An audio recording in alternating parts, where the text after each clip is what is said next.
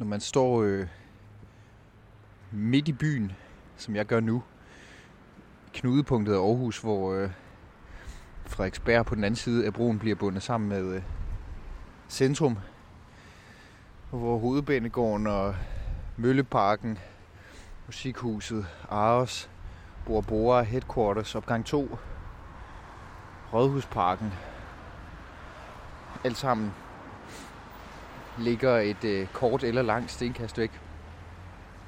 Så er det svært at forestille sig, at Rådhusparken det for ikke sådan forfærdelig lang tid siden har været en kirkegård, som hedder Søndre Kirkegård.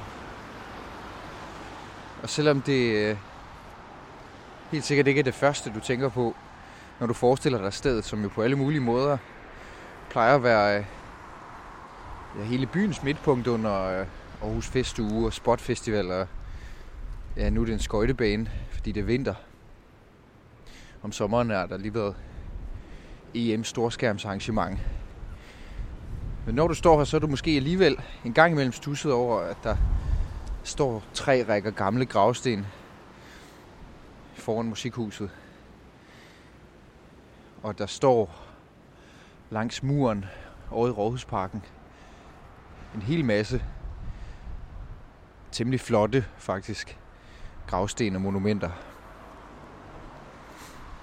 Og det gør der, fordi at man i det her område af byen finder mindesmærker for nogle af de allermest bemærkelsesværdige købmænd og rådmænd og prominente jøder, handelsfolk i Aarhus i det hele taget i det 19. århundrede.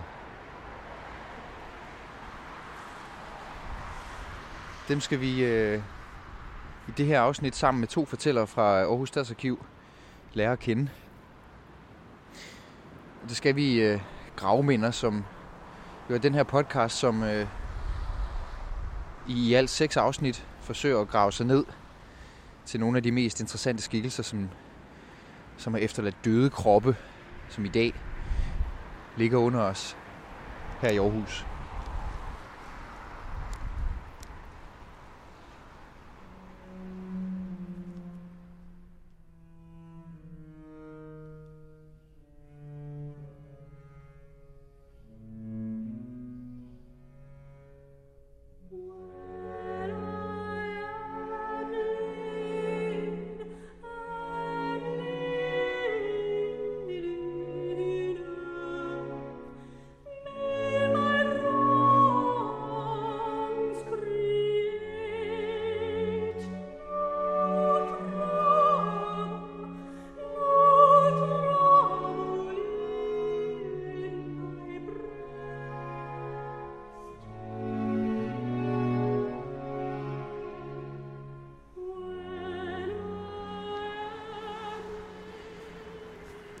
Det første gravminde, som jeg vil anbefale dig at kigge forbi, næste gang du alligevel definerer rundt i midtbyen, tæt på Rådhusparken. Det er ikke en sten, som du nødvendigvis nogensinde rent faktisk har fæstnet dit blik på, ladet øjnene hvile på, bidt mærke i. Men klods op af der, hvor der lige nu er den her skøjtebane, og så gennem hele året med sådan jævne mellemrum, er dækket op til en slags forskellige manifestationer af levet liv. Så ligger der et lille rektangel helt ud til Frederiks Allé, som er indhegnet af et let rustent, men stadig ret smukt, sirligt bøjet metalhegn, som har stået der så længe, at de bøgetræer, der ligger omkring det her lille rektangel, efterhånden har hegnet som et meget konkret billede på, hvordan tid udvisker de forskelle, vi forsøger at stille op mellem kultur og menneskeskabt og så natur. På samme måde som det jo faktisk fuldstændig er en metafor for det, vi gør med vores døde kroppe, altså hvordan tiden udvisker forskellen mellem natur og kultur. At når vi dør, de her små templer af kultur, som hvert menneskeliv jo er, efterhånden som vi ligger dernede under jorden og bliver til atomer og partikler.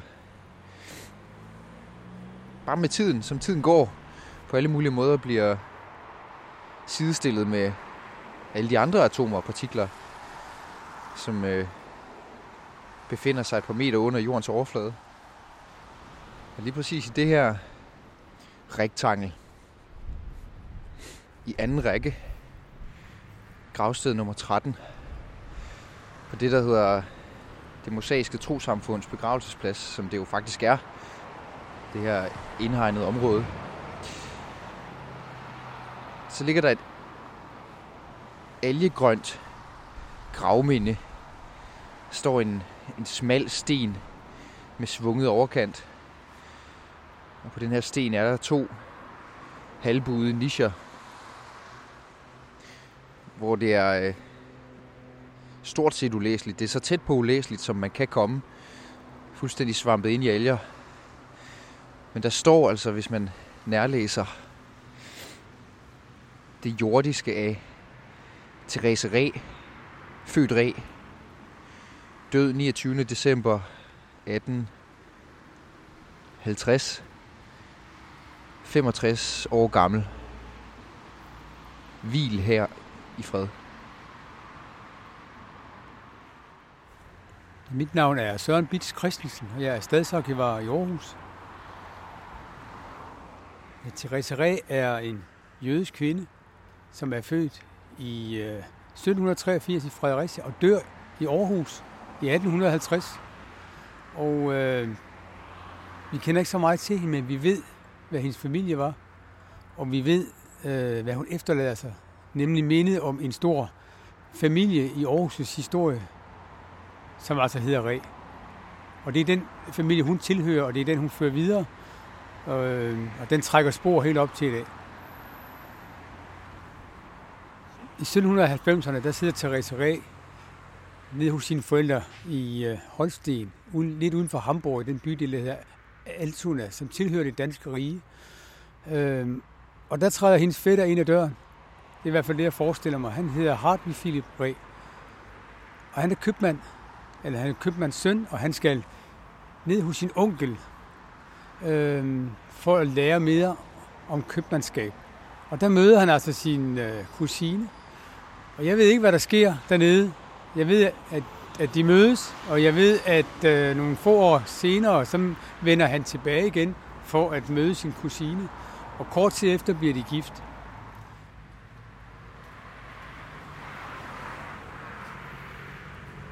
Det er en mægtig handelsfamilie, den her Reh-familie. Den tilhører det jødiske samfund, som har til huse, eller som har sine rødder i det, vi vil kalde Nordtyskland i dag, omkring Hamburg og Altona. Og så trækker sporene op til Fredericia i 1700-tallet. Men de opererer ind i det her felt mellem Hamburg, Altona og Fredericia i flere årtier. Og pludselig i slutningen af 1700-tallet får de kig længere nordpå. De sidder altså i Fredericia, men får så lige pludselig tilsyneladende øje på, at der sker noget længere nordpå i Aalborg og i Aarhus og i resten af Jylland. Og så begynder den her Reh-familie langsomt at udvikle sig. Ja, nu siger jeg langsomt. Jeg ved ikke, om det var langsomt. Jeg ved i hvert fald, hvad der sker. Nemlig i løbet af nogle år, så er de det største handelsdynasti i Jylland. Så det er altså den familie, hun bliver født ind i. Det er tilsyneladende en meget stærk, selvbevidst slægt, som er god til at samle familien omkring den her familievirksomhed. Noget af det, som skaber Reh-familiens økonomiske succes, det er i slutningen af 1700-tallet og i starten af 1800-tallet, det er, at det er et netværk. Og det er utrolig vigtigt, fordi vi er i en tid, hvor det at lave handel og foretage økonomiske transaktioner, det bunder på tillid. Man har ikke hinanden inden for synsvidde. Man er simpelthen nødt til at stole på, at den forretningsforbindelse, man nu laver en handel med, som måske fysisk er flere 100 kilometer væk, er en, man kan stole på. Og pengene kommer ikke samme dag, som man skriver regningen ud. Der kan gå 3, 4, 5 måneder, inden den veksel, man har i hånden, den bliver omvekslet til kontanter hos den, som nu skylder en penge eksempelvis. Så man er i lommen på, at man kan stole på folk. Det er altafgørende. Og der er det helt oplagt en kæmpe fordel, at det her er en familie, som kender hinanden, og der er fætre og der er onkler på kryds og tværs, der handler sammen. Hvad handler de så med? Jamen, de handler med det, Jylland handler med. Det vil sige, de handler med korn, og de handler med køer, med kvæg. Så har de sådan et særligt speciale i ben, altså knogler fra afdøde dyr, kreaturer, heste, som bliver mast til pulver og bliver anvendt i lim og alle mulige andre produkter. Det er faktisk en kæmpe forretning. De handler med skind, og de har sådan handelsstationer rundt omkring i Jylland, i Ringkøbing og i Aalborg og i Horsens. Og så kommer de til Aarhus. Og det gør de ved, at Hartvig Philips bror tager op til Aarhus. Og det er jo så Therese Rees svoger. Han tager herop som den første, og han baner ligesom vejen. Og så kommer Hartvig Philip Ree få år senere. Han kommer til Aarhus i 1810. Som familiens overhoved, fordi faren er død i 1799, og så er det ham, der ligesom skal føre imperiet videre som den ældste af. Og det første, han gør til synligheden, det er, at han tager ned og henter sin kusine og bliver gift med hende.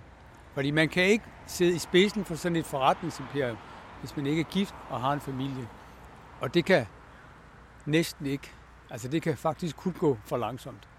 Så han bliver hurtigt gift, og så flytter de til Fredericia, bor der i 10 år, og så tager de det her skridt op til Aarhus, hvor de ankommer i 1810.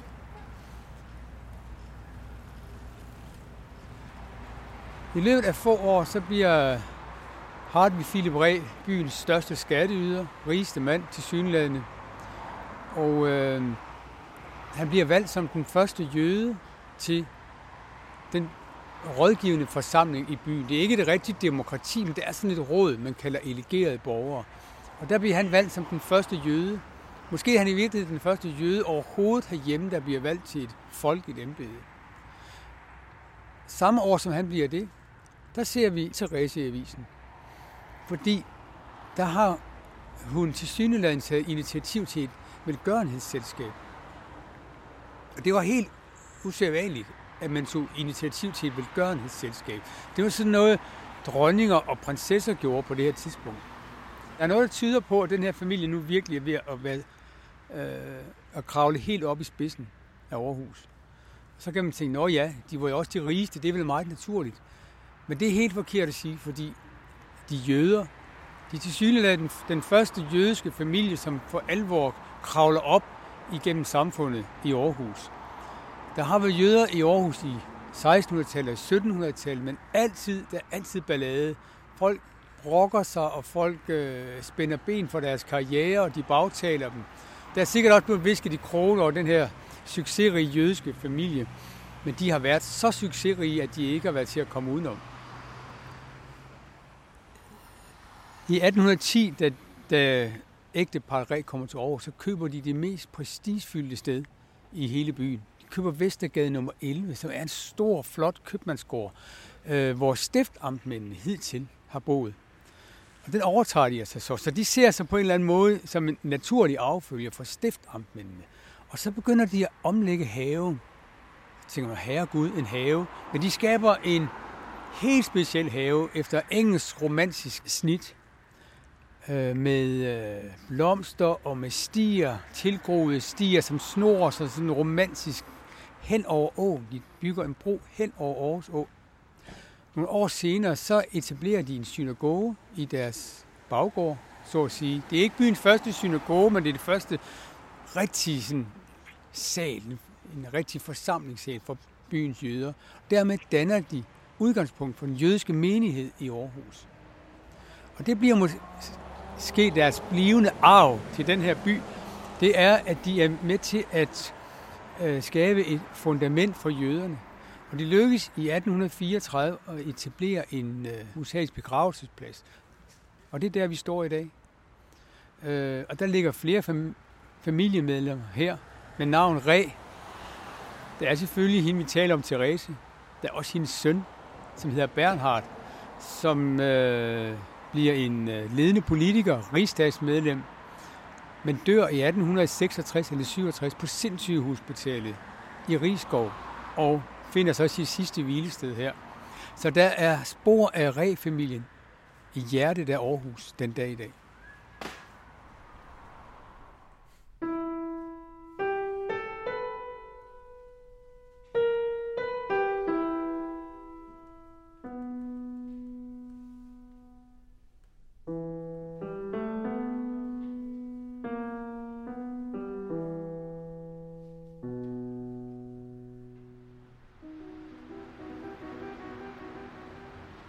Hvis man forlader det mosaiske trosamfunds begravelsesplads på den vestlige side af Frederiks Allé og går på den østlige side forbi Brobjergskolen et stykke ind i Rådhusparken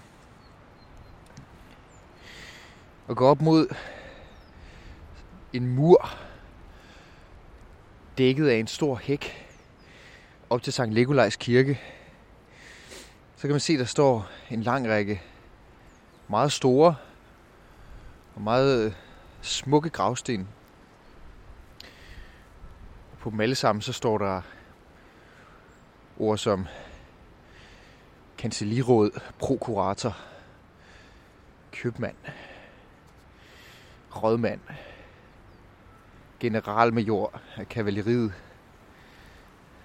Og hvis man går langt nok ned, så man står ude for Johannes C. Bjergs Den Svangre, som ligger inde i midten af Rådhusparken.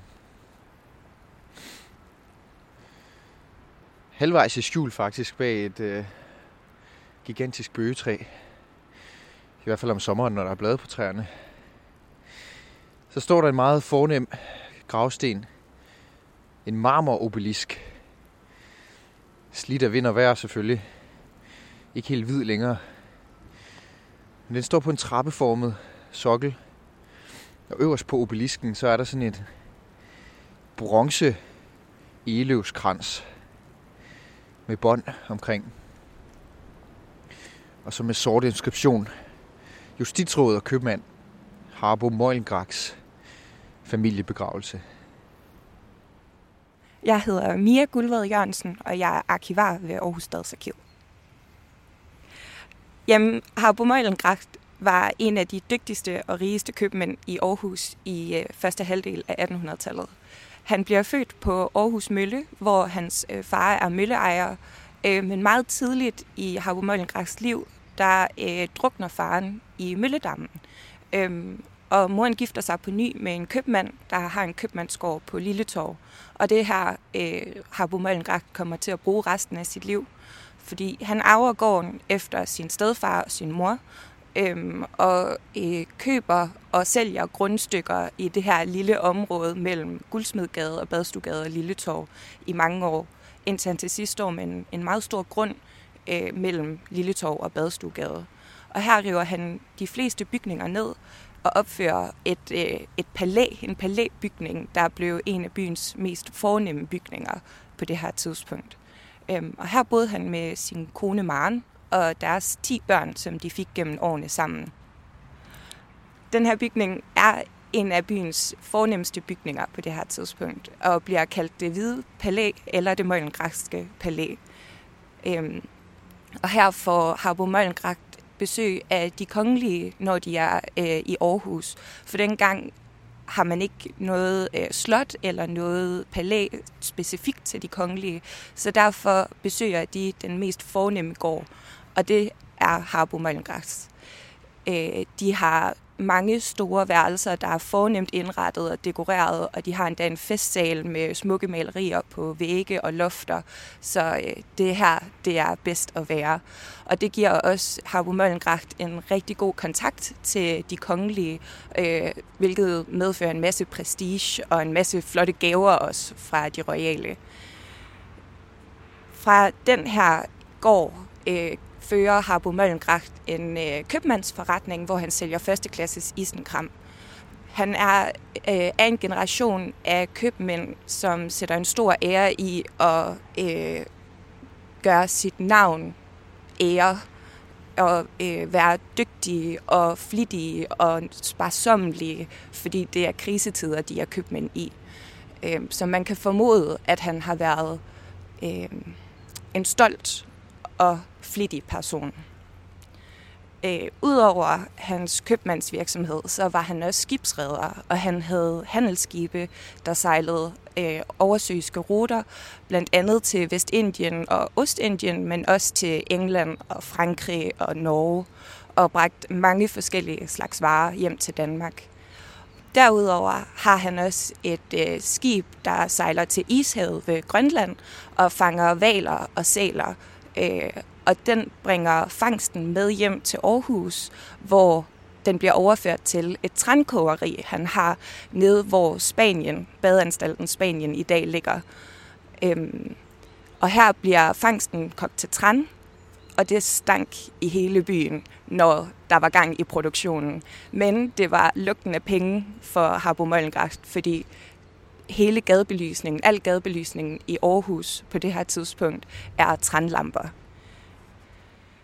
Den her rigdom, han får sig, gør, at han bliver byens elite. Han er byens største skatteyder, hvilket også vil sige, at han var den rigeste mand i hele Aarhus. Hans succes og hans tætte tilknytning til de kongelige gør, at han får titel som agent, hvilket vil sige, at han bliver kongelig hofleverandør. Og det var en meget eftertragtet og prestigefyldt titel på det her tidspunkt. Han får også titel af justitsråd, som var en titel, der symboliserede, at han stod højt i den danske rangfølge og højt i hierarkiet i det danske samfund. Så dør han i 1853, 86,5 år gammel, hvilket er utrolig gammelt for mennesker i hans samtid. Og han blev også kaldt oldingen på sine gamle dage.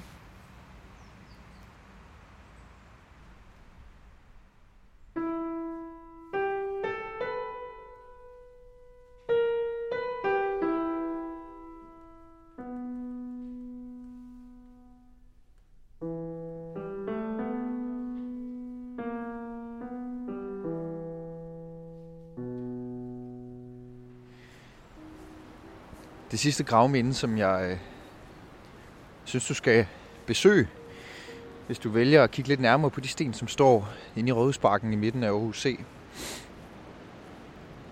Det er nu, det handler om købmand i Aarhus, Høgh Guldbergs gravsten. Især fordi, at den i og for sig er ret let at overse, trods den størrelse, når man kommer gående på den her brostensbelagte sti gennem Rådhusparken, som binder Frederiks Allé sammen med Park Allé. Den er nem at overse, fordi at den er lidt algebegroet og grøn, ligesom græsplænen, selvom at det er sådan en natursten i rødlig-grå granit, som ligner en fuldstændig integreret del af parken, på en måde, som jeg tror, det kun er tiden, der kan få ting til at se integreret ud.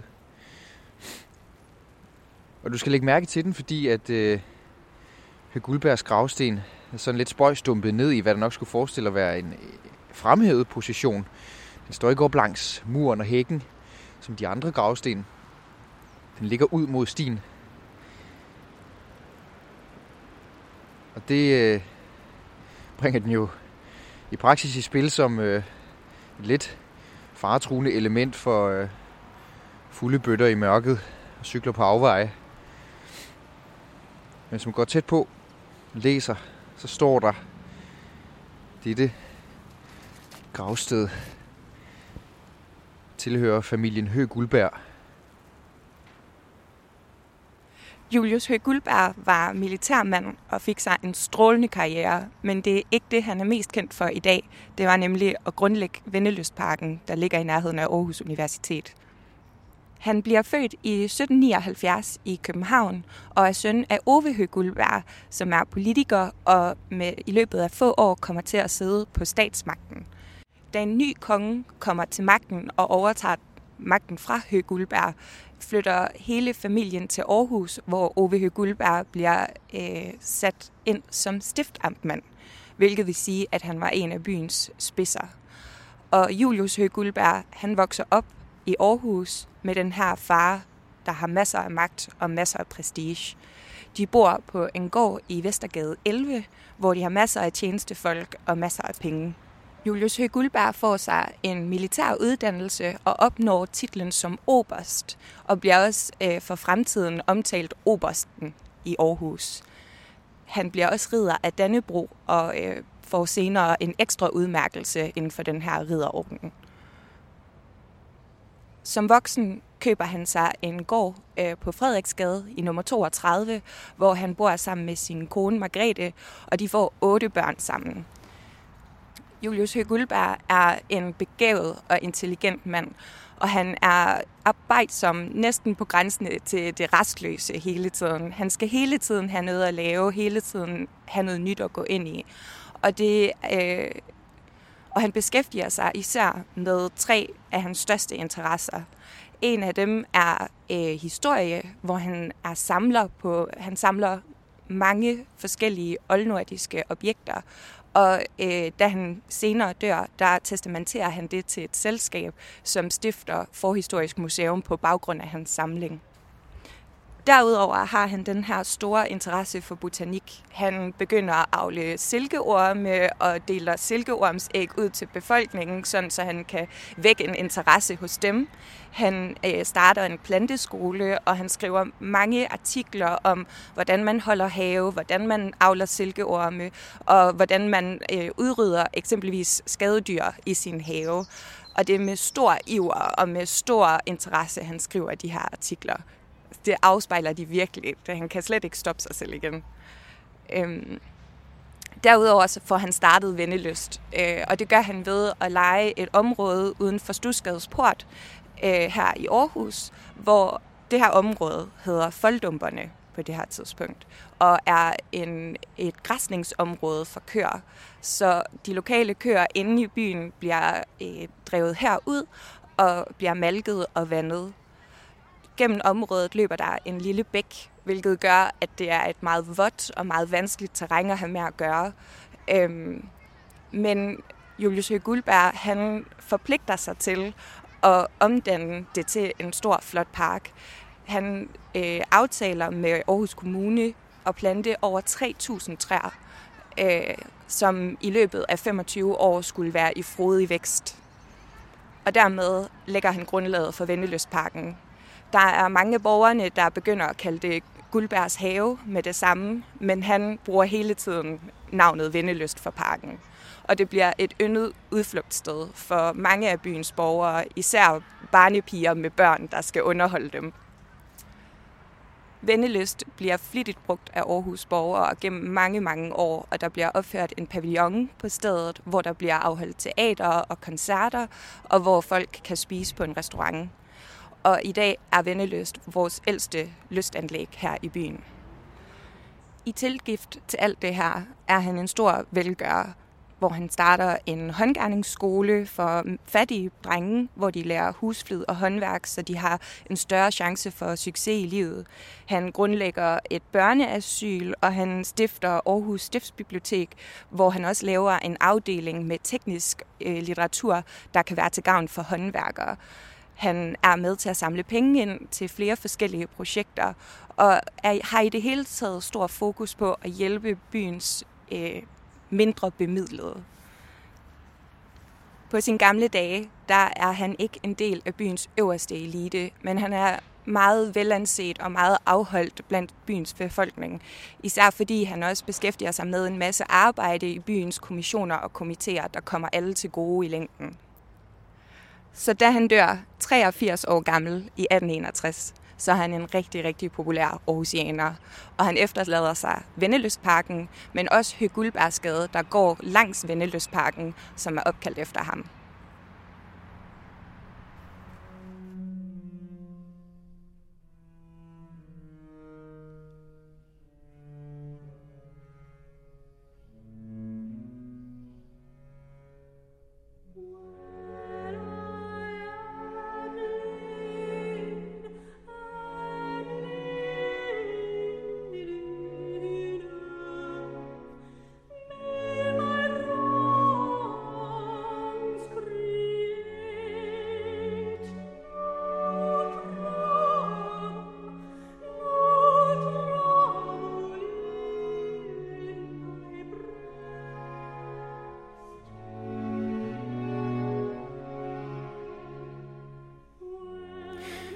Det her, det var andet afsnit af Gravminder.